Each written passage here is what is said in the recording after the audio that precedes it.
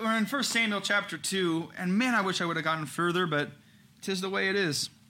We're going to make an attempt to complete chapter 4 tonight. We'll see. There's a lot of narrative and things that we can roll through for sure, but I'm telling you, we were in Bible college this morning, and I'm probably the only one who thinks this, and here's why, because I'm the teacher. But it's like, I wish we had 7 hours. Well, that's the number of man. I'm going to go with 7. I wish we had 7 hours to just hang out and talk, and the class is engaging. And like, it's always this way. We like one verse, it takes us 45 minutes to digest just one verse. Because of the riches and the depth of Scripture is so deep, and there's so much to it. I wish we had that kind of time, and that we had like caffeine vein, and just like we could just go for it, I understand that's not the way it is. I ate food tonight, and I'm telling you, I went like I slowed down after eating food. So I'm sitting here like, Lord, help me, please. But this is God's word. This is good. This is why we don't ever finish, because I take forever talking about things like this. Let's look at we'll start in verse 18, but just to catch us up to speed, there was Elkanah. If you guys remember, we're going to talk about parenting tonight again. It just seems so relevant to where we're at in Scripture, and it's so encouraging. I hope you guys are encouraged by it. Chapter 4? Well, we'll be in chapter 4. Still chapter 2? Yeah, we're in chapter 2 right now. We'll start in verse 18. But leading up to this, you have Elkanah, and he was in those rhythms of life, taking his family where his family needed to be in terms of worshiping. We discussed what that looks like. The beauty of Hannah as a mom, dedicating her children unto the Lord, holding fast to them until, you guys check it out, we're going to talk about it today, until it was time to release them. Now, she had to do it a little quicker than most of us will, like around 3 years old. But there's something beautiful in that picture of Hannah loving and caring for and watching over her kid, and then releasing and dedicating them to the Lord. For those of you who are in here who have had children who have done that, maybe you did it well, maybe you didn't. We don't want to talk about regrets. But I know that you've been there and you've done that. You know what it's like to raise them, to release them. And there's many parents in here who are still walking in that season. Some who have released and have some coming up. And then there's people like me, I have yet to do that. I've got 16 down to 7, 8 in 3 days. And it's like, man, it's just a new season for us. But God's word will speak into it, and I think it'll be healthy. We get all the way up here. Hannah spoke this beautiful, really a psalm, doesn't it? It just reads like a psalm. So beautiful, so sweet that her heart would say this. And please keep in mind the context that she's saying this in. I'm going to reference this several times tonight with Judges, that everybody did what was right in their own sight. And yet here you have this lady Hannah who is in tune with the Lord. And she knows him. That's the thing, because remember Eli's sons? They were corrupt. They were sons of Belial, sons of wickedness, worthlessness. And there in verse 12 of chapter 2, they did not know the Lord, and it was to their detriment.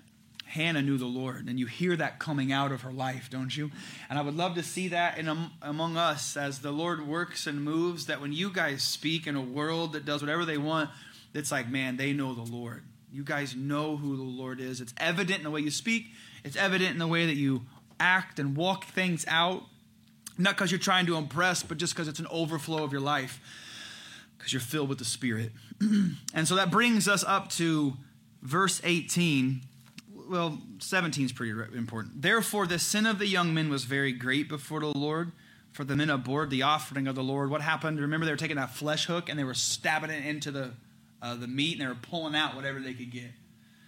Instead of offering to God first and doing it the way that God had prescribed it, they took matters into their own hands, and what happened was that parts of the people of Israel started to despise the offering of the Lord because of the way that the priests were behaving and acting.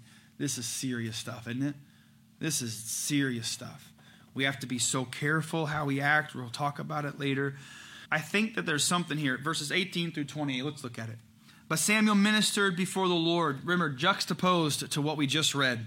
But Samuel ministered before the Lord, even as a child, wearing a linen ephod. Moreover, his mother used to make him a little robe and bring it to him year by year when she came up with her husband to offer the yearly sacrifice. Eli would bless Elkanah and his wife and say, the Lord give you descendants from this woman for the loan that was given to the Lord." Then they would go their way and go home. And the Lord visited Hannah so that she conceived and bore 3 sons and 2 daughters. Meanwhile, the child Samuel grew before the Lord. This is the good mom. And what I think you can see here is she's doing whatever she can and exercising any influence that she can because she loves her kids so much. For those of you who are moms, imagine what it would have been like for you sitting at home. I don't know. Did they knit? Do you knit a linen ephod? She made it. So whatever you do to make a linen ephod, get online and order from Amazon is what I would do. Sitting there praying through it, right? Thinking about, remember the song she sang. She knew the Lord. Don't forget that. Her heart was in tune with the Lord. I really believe that. And she's sitting there thinking about her son that she desperately wanted. And yet she's given him to the Lord. And so she's praying. Her heart's probably grieving, don't you think? Her heart would grieve, and yet she's trying to be faithful to the Lord. Just a really sweet picture of a mom loving her kids, doing whatever you can do to exert influence into your kids' lives when their hearts perhaps are far from you. There are still things that you can do. Samuel was far away, not because his heart was away from it, but so to speak, right? You can think about it like that. Their heart is far from you, but you can still do things to influence. You can still pray. You can still send notes and call and text and talk to them and do the best you can. Sometimes it's only so much you can do. But just as an encouragement to you, you see Hannah doing whatever she could to love her kid, even though he was far away. And I want to encourage you with that. If you don't mind, it's an obvious verse, but I really felt like it'd be good to encourage you. Go to Galatians chapter 6. It will make sense, and really the whole of there's not really a message, so to speak. We're just traveling through God's word, and there are things to highlight and zoom into, but this is it right here, I feel like, in so many ways. It's Galatians chapter 6, verse 7. It says, "Don't be deceived. God is not mocked. Whatever a man sows, that's what he's going to also reap. For he who sows to his flesh will reap of the flesh reap corruption, but he who sows to the Spirit will of the Spirit reap everlasting life." And then verse 9 particularly, "Let us not grow weary while doing good, for in due season we will reap if we don't lose heart." And I think you see that happen right before your very eyes. She didn't grow weary in it. She continued year after year, guessing how big he would be. There's a particular age in which the kids start to really grow. I had an Aunt Betty. Anybody else have an Aunt Betty? A great Aunt Betty. Anybody else have a great Aunt Betty? She lived in California. Bear in mind that she was my grandpa's sister. That's what made her my great aunt, I know, okay? But my grandpa had 16 kids. My grandma and grandpa had 16 kids. And so then you got Aunt Betty, who wasn't all there anyway. She's in California sending all these presents for the great-grandkids. I don't know how she did it. It was one of those things where like half the great-grandkids would get stuff, the other half just like she didn't even know they existed, right? You guys, it was so those commercials where we would get little knitted sweatshirts that would have fit us 5 years ago, like the last time she saw us. It's like she forgot that time passed, and Aunt Betty, we would hold it up.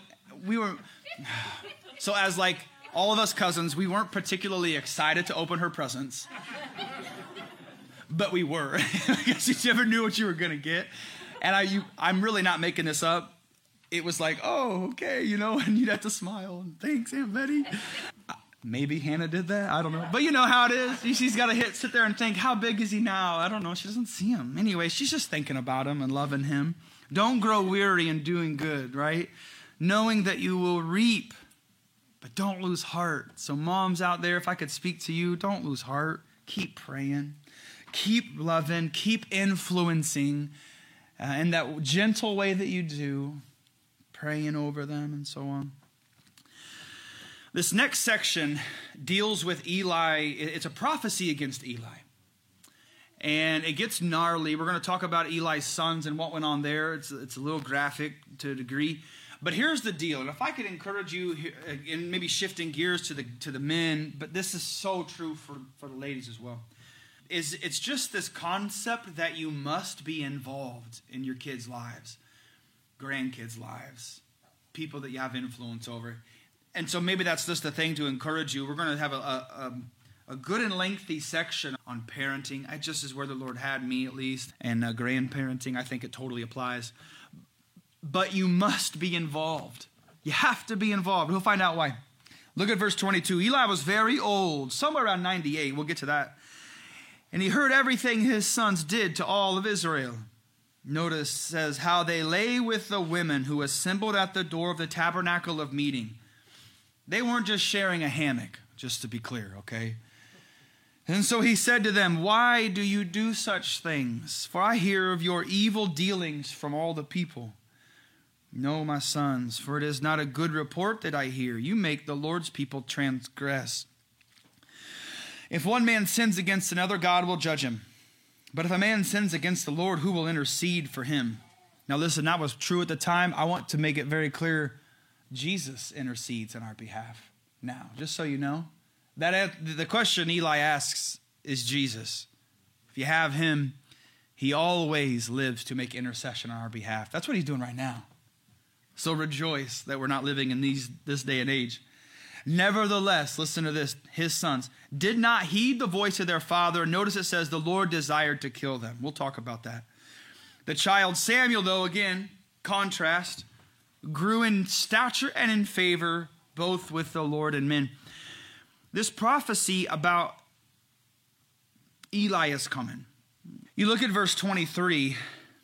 What are his sons doing? They're taking the sacrifices from the people. They're causing the nation of Israel to disdain the worship practices of the nation of Israel. And they're doing it because they want to satisfy their flesh. They're eating more than they need. And you're going to find out that Eli did not skip any meals, okay? There's something going on there where the flesh dictated a lot of stuff that was going on in this family. And so it would seem, right? You guys read it with me. Eli had no idea. He's like, wait a second, what my sons are doing, what? It's like, Eli, you're sitting at the tabernacle half the time. Where are you at? How can you become so disconnected from your own children and their doings? I think that he was advanced in years, and they were probably just taking on more of the job and the ministry of it. But he was so disconnected from them, he had no idea that this kind of wickedness was going on right there at the door of the tabernacle. He's like, what is this that I hear? He didn't even know. At this point in time, there has to be some kind of intervention. What did Eli do? He just asked them a question. Why are you guys doing this? That is irrelevant at this point in time. I don't care why you did it. What you're doing is wrong and evil. It needs to be dealt with. You have to be involved. You have to be in your kids' lives and invested in them. And it's hard, isn't it? From the very first ages of my kids, it's like, you guys, there's coming a time when you will not want to talk to me. And you're going to be like wrestling with, and I'm like, don't give in. Don't let the world do this to you guys. Stay strong in a relationship. And so here's what's cool, is we serve a God who redeems. And so here's what's fun, is that if we're in a situation where things aren't great, you guys check this out. Whether it's your kids, your grandkids, or just anybody else, the Lord can fix these things.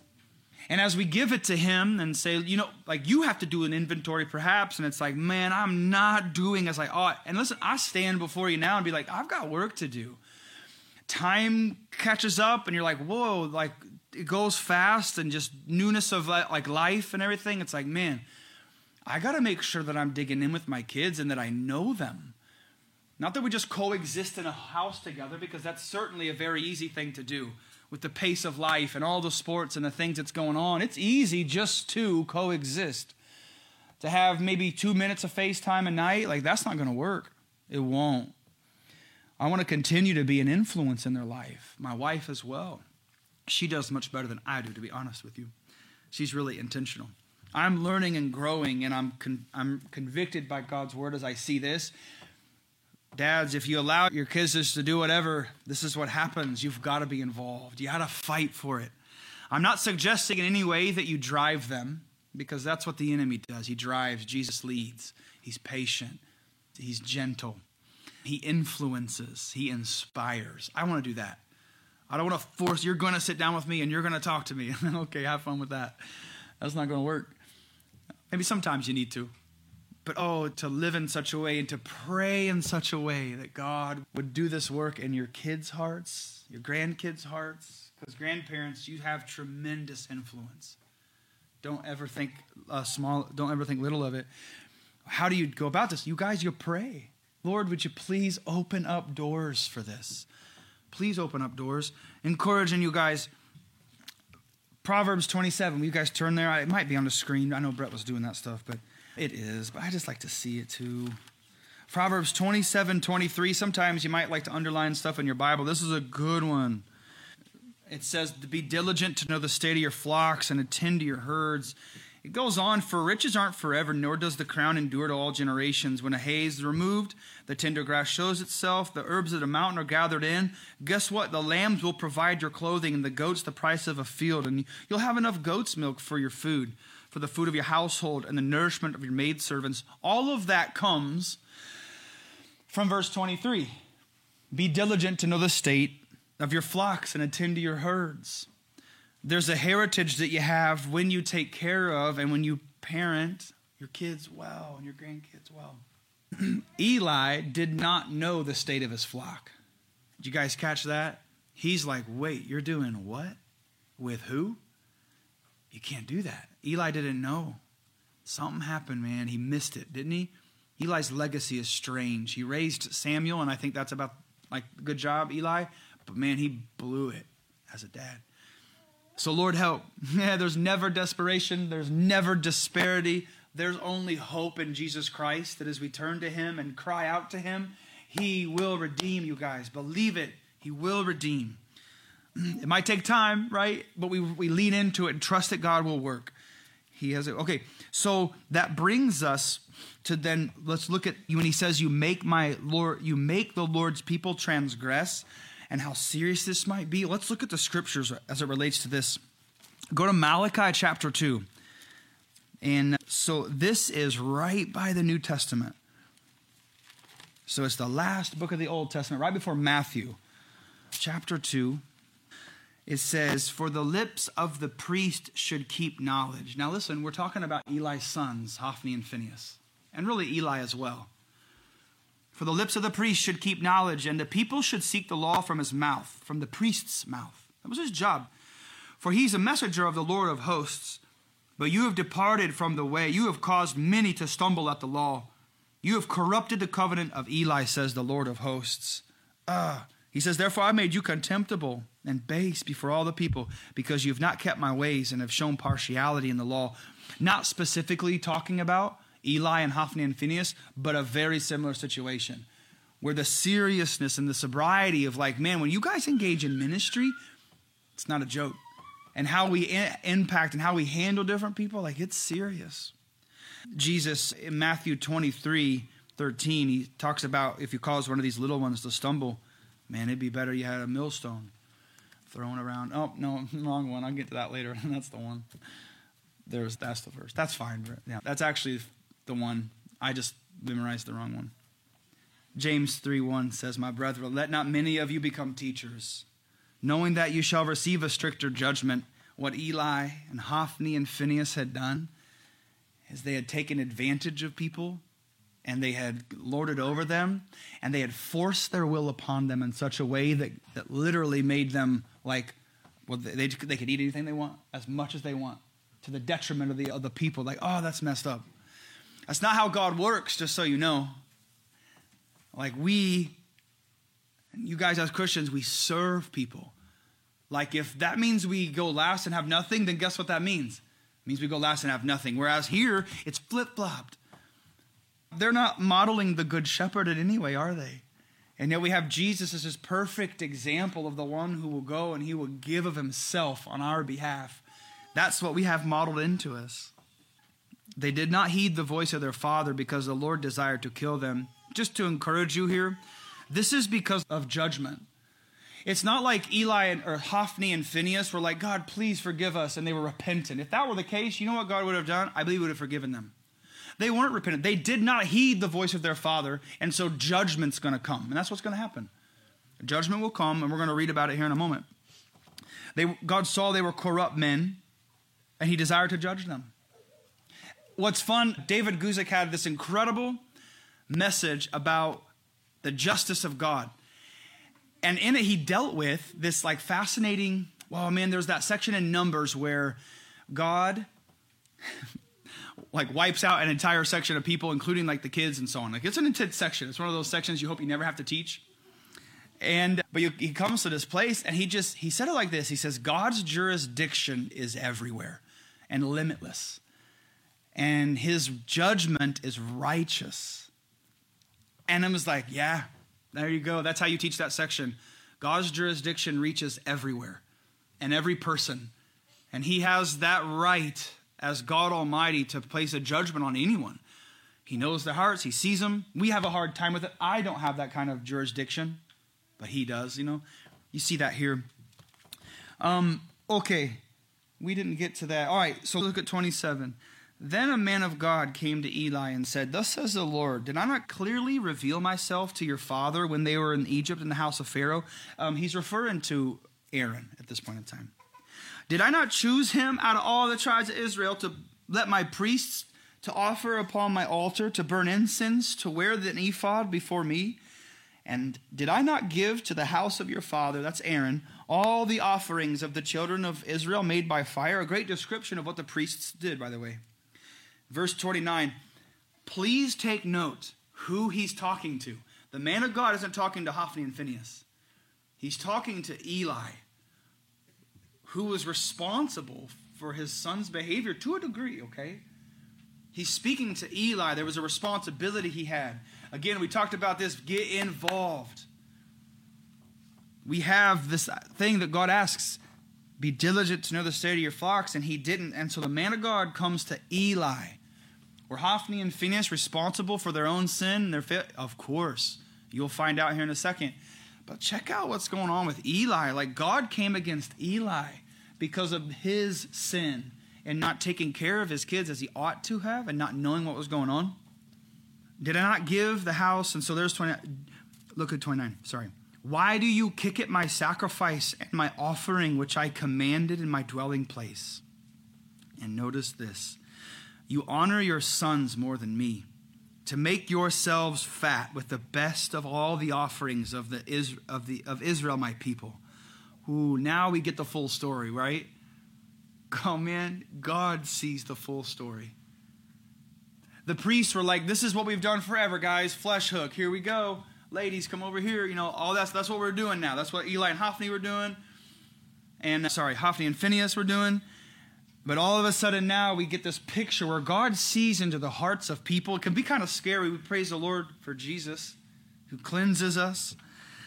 But here he says, oh, Eli, you honor your sons more than me. You were too afraid probably to say something and to stop them because you were benefiting from the actions that they were doing. You were benefiting from that flesh hook going in. Look at Eli, man. The guy can hardly move. We'll get to it in a second. But God calls him out. I mean, straight up. He says, you're getting fat off the people. Isn't that awful? Isn't that so backwards and different from anything you've ever seen in Jesus? Benefiting from the people? No, man, he gives himself. For God so loved the world that he what? He gave. Isn't that what God does? Yeah, man. And so I look at that and I'm thinking, Lord Jesus, help me walk in this way. The flesh wants to take advantage of people. It's just not the way of God. It's not the way of Jesus. He came down and condescended and became one of us. He let go of all that was in heaven and he became us so that he could die on a cross. For our sake, he gave. And he gave up so much. All right, so then it's like, Lord Jesus, as I see that modeled in the Lord, right? I see that modeled in the Lord. Would you do that work in me? As you draw near to the Lord, you know what he's going to do? He's going to make you like him. What do we have to do? Know him. Remember we talked about abide in him. I can do nothing apart from abiding in him. You guys know that. You see the heart now. You honor your sons more than me. You make yourself fat with the best of the offerings for the people. Eli is responsible. If I can encourage you with this, I'm going to go through a couple things. I am my kids' parents. I am not their friends. I'm not their friend. Do I want to have a friendly relationship? I do, and so I hope you understand what I mean, but I am not my kids' friends. Parents, you're not your kids' friends. And if you are, can I just beg you to pay attention for a second? That does not mean we share in life together and that we have awesome and intimate fellowship with one another. We should. Remember, be involved in your kids' lives. So what I want to do real quick is, this is helpful for me as a young parent, and I just wanted to share this, and depending on where you're at in the stages, it might be helpful. But what is a loose description of the 4 stages of parenting that you might find yourself in? I think it's helpful to consider. Bear in mind for a moment, these are loose, okay? I'll offer you an age number just for fun, but it varies. Just so you know, it varies. Really probably up until they're 18 plus when they're becoming adult, and it's like, stage 1, we'll call it loving discipleship. I got this from an article, just so you know, it's not me at all. Loving discipleship. Up to maybe age 5. So think about this with your own kids and just what this might look like.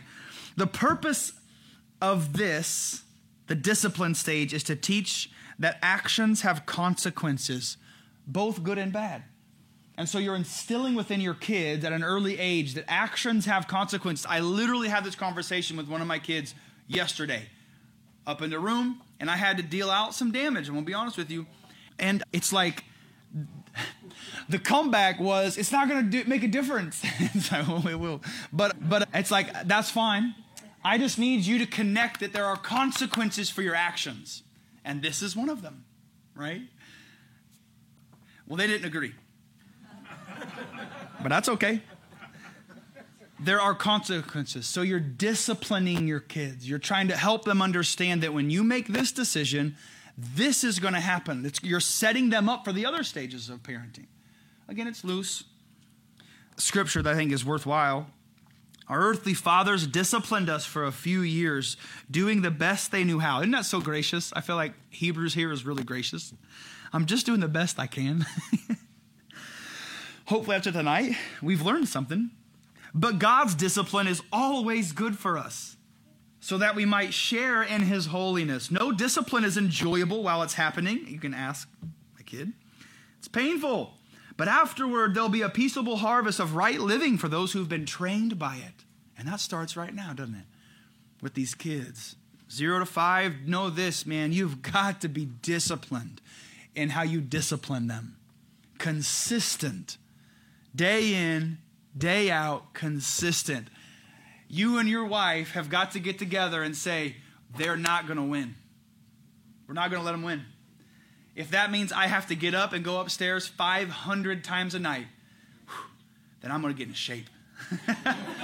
It's time to get in shape. And I remember that. You guys know what it's like. You're laying on the couch, it's finally time for bed, and they're not obeying, and it's like, oh my gosh, you just want to yell, like, go to bed. But it's like, I have to go and deal with this, or I'll do this for the rest of my life if I don't deal with it now, right? And so you have to deal with it then, and you have to get up off the couch and go upstairs and have a nice little time with them. And then you go downstairs, and I don't know about you, but like we just did not make particularly compliant kids. And so it's like, whew. That's how you stay in shape, though, I suppose. But I understand the struggle is to deal with it promptly, discipline promptly, discipline consistently. And I'm telling you, man, remember we just read it in Scripture, don't lose heart. You will reap good fruit. Will you be perfect? Nope. But the Lord does honor that consistency. And just, I'm telling you, man, you get to your wife, you and your wife get together and say, they're not going to win. It'll bring you two together in a really healthy way. All right. Stage 2. So you have loving discipline. Stage 2, 5 to 12 is what this is saying, is the idea of training. So you have discipline, and now you've got some training happening. Kids have learned what is right and wrong, but now they're going to school. They're seeing how other kids act. We become more of a trainer. We teach our kids how to interact in a world, but not losing sight of the values that they've been taught at home. The purpose of this training is to nurture a love for God and others in the hearts of our kids. Not just robots, but now they're kind of understanding some things. I'm training them. They're learning what it looks like, and they're learning what it means. We apply consequences in the discipline stage. They learn the natural consequences of their choices, right? In this idea of training. We apply the consequences in the discipline stage. In the training stage, they're starting to realize, oh, these are some consequences that I didn't realize would happen. I'm not the one doing it. They're just living out these consequences, but I'm there to guide them. I'm there to take care of them. Fathers, don't exasperate your children, but bring them up in the training and the admonition of the Lord. And there are times where we can exasperate. I've done it. I am like an unspiritual gift that I have is knowing exactly what to say to really bug my family. And I can just say something or look a certain way, man, and I am under their skin. I'm really good about it with my wife. Again, it's an unspiritual gift. And I'm just really good at it. But, amen, brother. We need to pray. Lord, help us. But yeah, amen. The thing I've learned is that exasperates them. And I am now responsible for the way they're acting to a degree, bear with me, but they're responding because I went like this and I caused them to respond. Listen, a lot of that's on me. And that's where this guy Eli comes in and like God deals with Eli, not his sons. And he's going to deal with his sons. But God deals with Eli.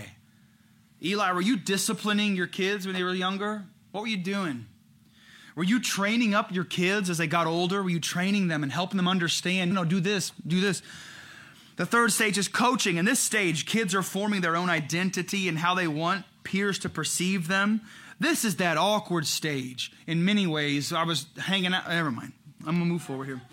They desire more independence from mom and dad. It's a natural part of growing and moving towards independence. This is a good thing, by the way. If the first two stages, so to speak, were done well and consistently in the Lord and hanging out with Him, these stages, guess what? They become a little easier. Not easy, maybe easier than if you blew it the first couple stages. Just so you know, I hope everybody knows, God redeems, okay? So nothing needs to be super heavy. You don't want to be like, oh, I've blown it and there's no hope. Oh, there is hope. Just a lot of work. The purpose of the coaching stage is to release your kids to establish their own biblical convictions. So we're just watching from the side. What's a coach do? They're watching from the side. Ooh, no, don't do that. Ooh, yeah. You're a little bit less involved in that way, okay? I know we're talking about be involved, but you know what a coach does versus a trainer. A trainer's right there with you, showing you how to do the movement and so on. You're like right there beside you. A coach is back here. They're watching. That's not what we worked on in practice. Why did you do that? Why did you make that decision? We've talked about this for years. You don't ever say that to that person or whatever the situation is. You're coaching them, helping them understand that there are consequences, but they need to develop biblical convictions, and you watch them do that. Not your convictions, biblical convictions, which are probably yours. I understand that. You only have a few years to transfer your values and the biblical understanding while your kids live under the roof. They still need input from you. Don't quit. Like dig in hard for that kind of investment. We are not getting very far in Scripture. The last stage, okay, sorry guys. The last stage is friendship. Or like some people will call it like mentoring now. When your kids are out of the house and now you get to engage in a friendship. A mentorship, right? I like that with my parents where we absolutely have a friendship that's different. They're still my parents. That never changes. But our relationship is very different. It's much more of a consulting where I get to go to my dad and be like, Dad, what do you think? And he offers me wisdom and so on. It's way further back, way removed from coaching. My dad's not coaching me anymore. But consulting when I ask and so on, very thankful for that. And so if I can do this and then we got to move on fast. Those first stages, you guys, they're vital. If you're parents with young kids, it's vital to be consistent. Discipline consistently. Don't let them win. And you can ask our kids. We tell them you will not win. I am stronger than you.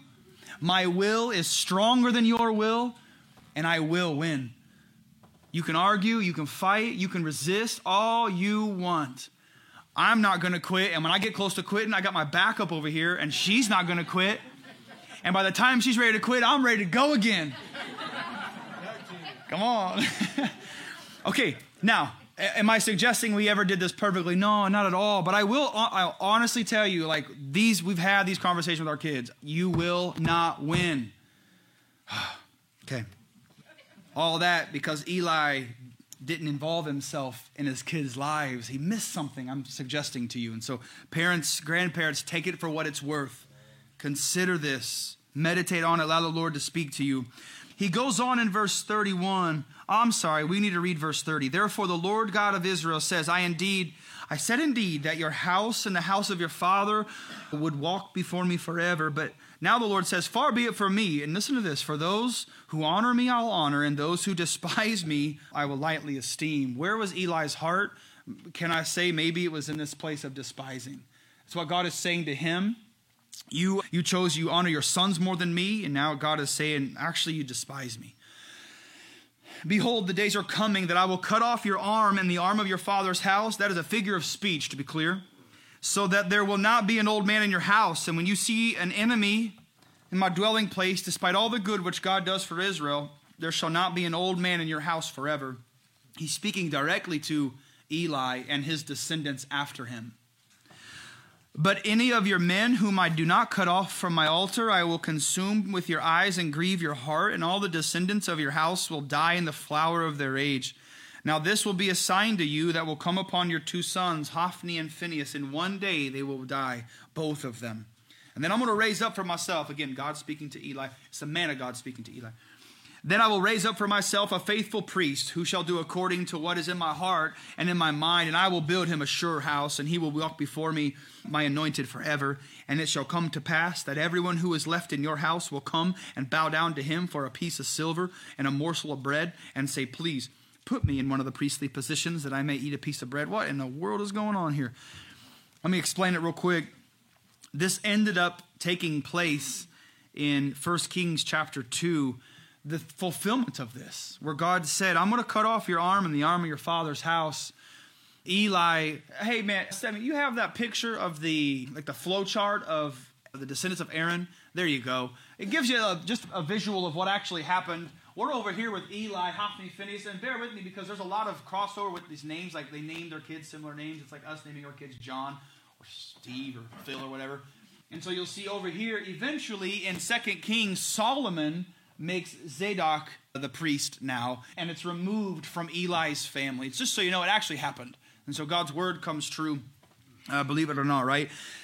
Verse 35 is this beautiful prophecy partially fulfilled in the person of Samuel. I think most commentators will say, you see a partial fulfillment in Samuel, where he came and he's a faithful priest who did according to what was in the heart of the Lord. You know what else you get, though, is you have this partial fulfillment in Zadok, eventually, who would also do these things. But ultimately, who's this fulfilled in? Jesus, our faithful high priest, who does exactly what's in the Father's heart.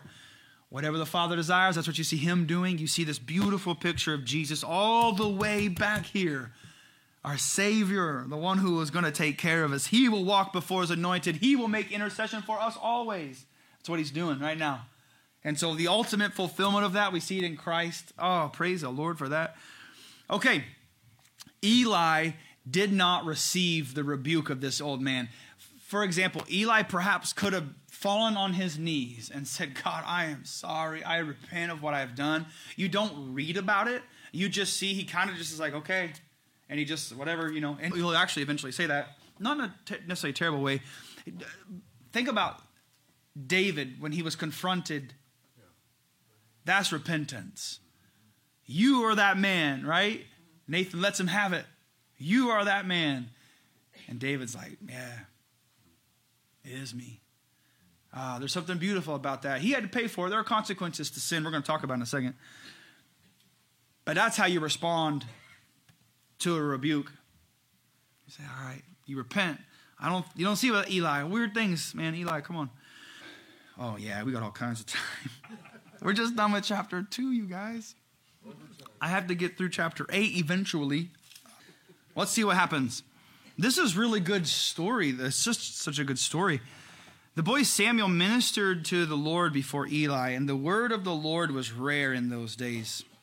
There was no widespread revelation. Just to point out, in in chapter 2, verse 27, you know what we do have? We do have a man of God that came and spoke on behalf of the God. You also have Hannah. The word of God was rare. King James says it was precious. The word of God was rare in those days. It means it was rare, but it wasn't unheard of, just so you know. But it's an unfortunate thing. It's an indictment on the certain culture and the time of that time period, the word of God was rare. Consider, though, what's going to happen with David and the man who's after God's own heart. I mean, you guys, like, he wrote part of the word of God. The word of God wasn't rare in the time of David because he sought after the Lord. He desired the Lord. The word of God isn't even rare today. We have it. Such a different time period that we live in, but people weren't setting their eyes on God. They refused to. This goes back to Judges 21:25, where everyone did what was right in their own eyes and no one feared the Lord, right? Man, and so we just see this unfortunate thing. It came to pass that in time, Eli was lying down in his place. His eyes had begun to grow so dim they couldn't see. And before the lamp of God went out of the tabernacle, of the Lord, where the ark of God was, and while Samuel was lying down, the Lord called Samuel. He answered and said, "Here am I." Okay, so here's what's going to happen. We've seen Eli kind of blow it in his parenting, right? We watched that and encouraged you guys to dig in deep with your kids and your grandkids. Dig in. Here we're going to see when God speaks. You have these three major themes throughout tonight. That was the first one. The second one is God speaking. How do you know he's speaking? What's it like? What is God's voice like? We're going to talk about it right now. The Lord called to Samuel, and Samuel said, "Here I am." He ran to Eli and said, "Here I am, you called me." He said, "I didn't call you, go lie down." You guys know that. You guys have been there. You're like, "Go back to bed." And he went and lay down. The Lord called him again, "Samuel." And so Samuel arose and went to Eli. "Here I am, you called me." "I didn't call you, my son. Go lay down." And notice verse 7. Samuel did not yet know the Lord, nor was the word of the Lord yet revealed to him. Now, remember how that was true of Eli's sons? They didn't know the Lord.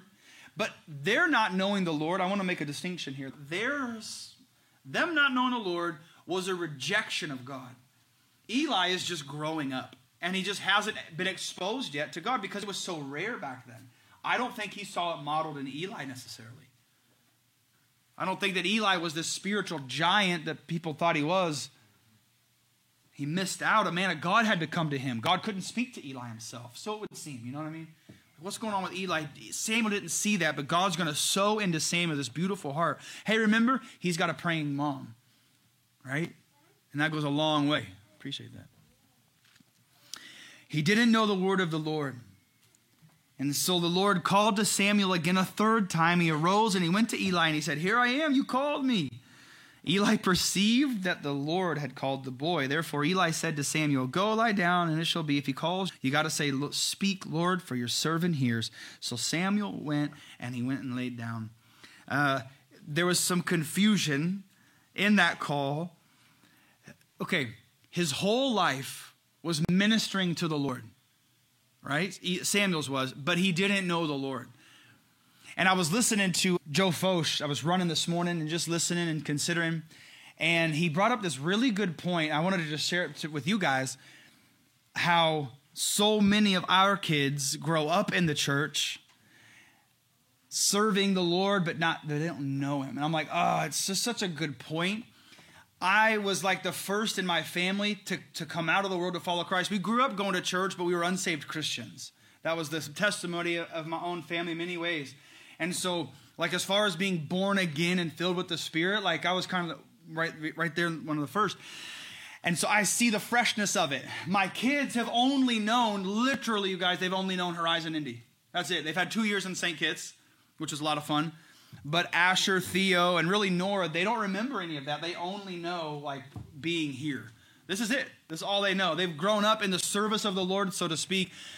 But do they know him? Isn't that a huge difference? That we can't rely upon just exposure to do anything about it? No, that's why we got to be involved as parents, right? We got to love our kids. We got to be the aroma of Christ for our kids, that they would long for him. It's not enough just to bring them to Awana. They need you. To invest in them. Praise God for our children's ministry and praise God for our youth ministry. But it is not something we can farm our kids out to. That's not the point of our youth ministries. That's not the point of our children's ministries. If you're to farm out your kids and say, "Oh, they'll take care of the spiritual development of my kids." No, that's you. That's your responsibility. Can we come alongside as a fellowship and supplement and encourage and build and come along? Absolutely. I surely hope we do. And we do a good job of that, I believe. But hey, this is something where we got to make sure we're not just, sitting back on our laurels like, oh no, man, they're singing that song. They're singing a worship song. They know, no, not at all. For my kids, worship songs are just songs they know. That's it. They just don't really know any other songs. Meaning that if I hear them singing a worship song, I'm not jumping for joy like, oh, they love the Lord. Like, no, they're just singing a song. That's all they're doing. Now, they could be singing a worship song, and sometimes they do because they love the Lord, okay? But I don't want us to be lulled to sleep and thinking, oh, we're cool. We got a great church, great children's ministry. No, you got to be invested in your kids, man. The enemy desires to just absolutely destroy them. And so you got to fight hard for these kids, man. I'm telling you, that's the message for tonight at least. Oh, okay. Samuel's growing. Hey, we're moving along. All right, Lord, help us. Now the Lord came and stood and called at other times, Samuel, and Samuel answered, speak, for your servant hears. The Lord said to Samuel, behold, I will do something in Israel at which both ears of everyone who hear it will tingle. And in that day I will perform against Eli all that I have spoken concerning his house from beginning to end. For I have told him that I will judge his house forever for the iniquity which he knows. I think it's so interesting. God spoke to Eli, and it was like he knows why he's having this judgment. Because his sons made themselves vile, and he didn't restrain them. We get a little bit more of the picture there, don't we? His sons made themselves vile, and he didn't restrain them. God, help us. There's all the hope we could ever need, you guys, is in Christ. Every single bit of it. Would you cry out to him? If there's struggles in your own heart or like, oh, man, give it up to the Lord and just cry out for his mercy and his grace and his spirit to fill you. He will hear you guys. But that there would be like that, even for this week of prayer and fasting, a doubling down. Lord, I've got some work to do. Me personally, that's me speaking. I have work to do. I've got some ground I need to take back. I do personally. As it relates to my own children. And it's like, oh man, I've got some ground I got to take back. And so God help me. You know what I'm saying? That's where I'm at. He didn't restrain them. Verse 14, and therefore I have sworn to the house of Eli and that the iniquity of Eli's house shall not be atoned for by a sacrifice or offering. Chances are gone for them. So Samuel lay down until morning and opened the doors of the house of the Lord. But notice this, Samuel was afraid to tell Eli the vision. Why? Because it was not a good vision. And so Eli called Samuel and said, hey, my son, here I am. I love that. Here I am. When you hear the Lord speak, it's like, here I am, Lord, And he said, well, what is the word the Lord spoke to you? Please don't hide it from me. And Samuel's like maybe 12. I'm thinking, like, that's what a lot of people think. Josephus actually writes about Samuel being 12 here. Maybe he's 12 years old. And here's this big 98-year-old Eli saying, if you don't tell me, then everything that God told you is going to happen to you. And so you're like 12 years old, like, okay, Eli, what a bum. God, do so to you and more if you hide anything from me, if the Lord said. It's like, that's manipulation, just so you guys know. That is manipulation and that is evil, okay? All right, anyway, then Samuel told him everything and hid nothing. And he said, it is the Lord, let him do what seems good to him. Isn't that fascinating? What an interesting response. Is there an apathy there in Eli's heart?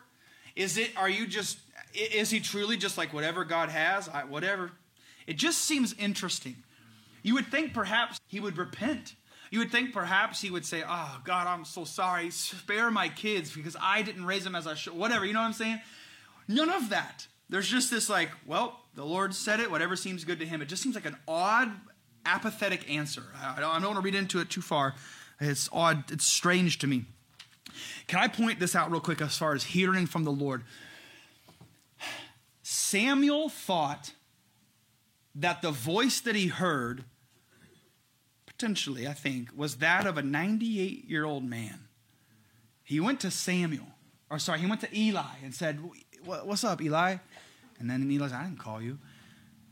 I don't know what that means necessarily, other than like sometimes we might anticipate or think that God will speak with this booming, thunderous voice.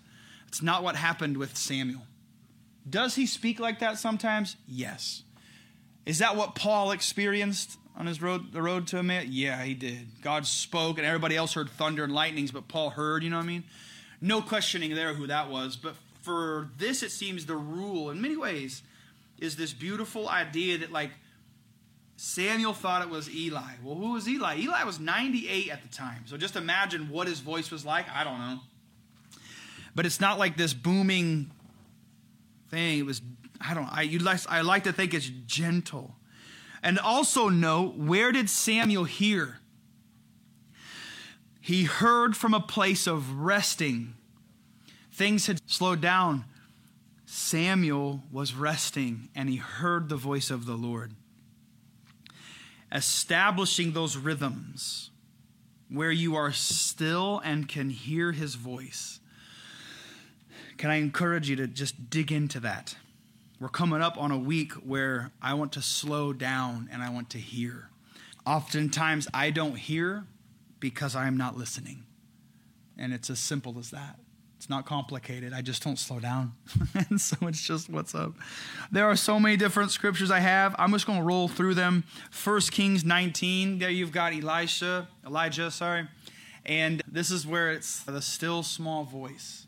It wasn't in the earthquake. It wasn't in the fire. It wasn't in the whirlwind. Where was the voice of God? It was in the stillness.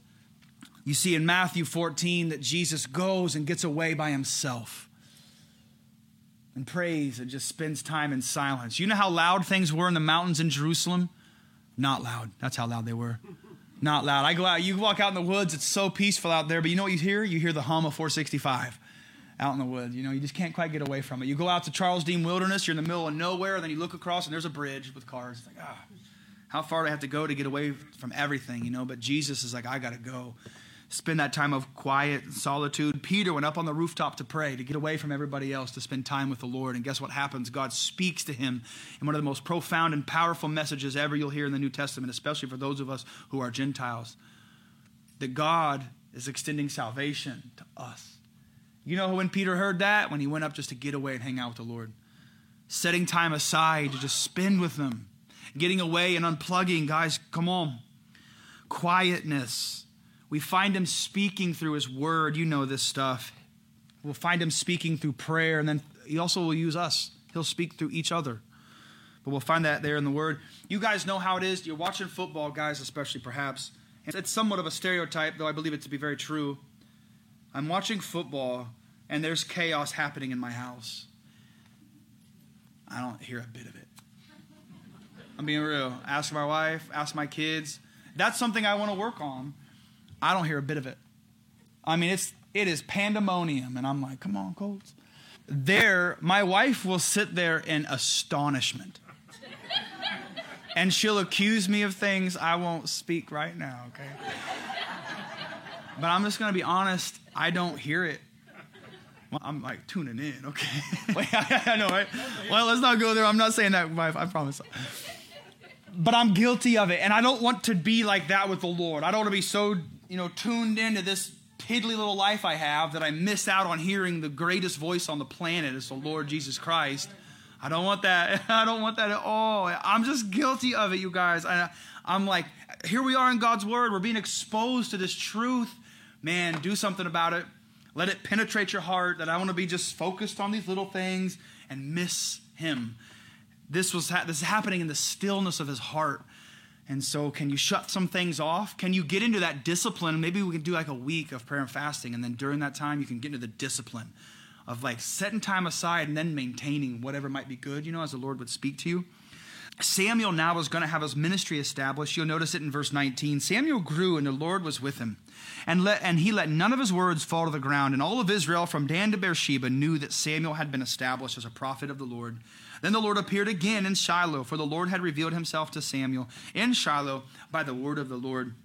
We are now, just so you know, in the context of Samuel, we are transitioning out of Judges chapter 21, verse 25, where everyone did what was right in their own eyes. Here you have strong and awesome and godly leadership that know the Lord, and it transitions them out of this time of, like the dark ages, so to speak. Man, I'm telling you, I think that this is true, certainly for the church, and so I take this super serious. Thankful for what we have grown up in, having a godly man like Bill and a godly woman like Vi, hearing from the Lord, leading us all these years. So I take that seriously, but I also think about it in my own household, how I want to, if there's a need to transition out of these dark ages within the house to where like now all of a sudden like your family sees you as established in the Lord, and now everything begins to change. The nation of Israel is going to change slowly. They're going to turn their eyes back to the Lord because of godly leadership. And so, guys, listen, that's you. Men in here, that's you. Allow the Lord to minister to your heart. Enjoy Jesus. Abide in him. And let him do this work in your household and let it spill out into your workplace. Ladies, you as well. Let it spill out into your workplaces. Let it spill out in your communities. This beauty of God establishing and knowing him and abiding in him. The Lord was with him. We're not a chance we're doing chapter 4. But it's so long. You could almost summarize it, but I don't want to. I can maybe read it next time and we'll move along. It goes pretty quickly. The Ark of God gets captured. Eli dies. And then his sons are killed. That Israel's defeated. That sums it up. But we got to be faithful to God's word. It's good to put our eyeballs on it. It won't take super long. But let's pray. Hey, also, I was thinking about this too, and I want to encourage you like this. With the week of prayer, don't get sick of this, please. With the week of prayer and fasting coming up, do pray about it. But I was also thinking a really easy thing to do is this. And maybe I could challenge you guys to this. I have some neighbors that I try to minister to and are in different levels of development and relationship, right? And I was thinking it would be really easy for me, I guess, if I could say it like that, for me to just send them a text. I text with them. For me to send them a text, or you could call them or knock on me and see them and say, hey, we're doing a week of prayer here at our church. Is there anything I can pray for you guys for during this time? What an easy way to have a spiritual conversation with your neighbors. Really easy. They're not going to get upset about you. In fact, you could probably do this at any point in time. Hey, you think I can pray for? That's a really easy ask. And that just begins to develop. You might be led. Share the gospel, man, as the Lord leads. But if you're struggling with developing a relationship like that with your neighbors, and I would really encourage you guys to lean into that as well. An excuse is, we got a week of prayer happening at our church. How can I pray for you during this time? Is there anything going on? And just see what happens. And then be diligent to follow up. Right? And now all of a sudden you're in regular maybe conversation with people and can minister to them. So just a little hack there for this week coming up. Consider that. Pray about it. All right, Lord, we're yours. Ask for your filling of your spirit to walk in these things. And God, I do pray that there would be no heaviness or condemnation, but that we would rejoice in you, knowing that you have given us all we could ever need and it's found in you. If there's areas in our lives where we need to repent, let us repent. If we need to buckle down and be disciplined, Lord Jesus, let us lean into you for the help and for the mercy and the grace in order to do so, and that it would all be something that is driven by a longing to know you. We don't want religion.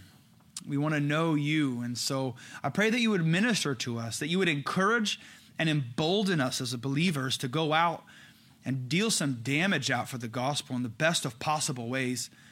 That we would see people come to be reborn and to know you, to be new creations. We see lost people won. Lord, would you use us? Prepare us for what you have in store. Make us ready for whatever it is. We thank you for your grace and your mercy, and you're so good, Jesus. We fall on you. We rest. We cast ourselves right there at your feet. And we just rest, abiding in you. Teach us to do that. Speak to us. Let us hear your voice. We pray all that in Jesus' name. Amen.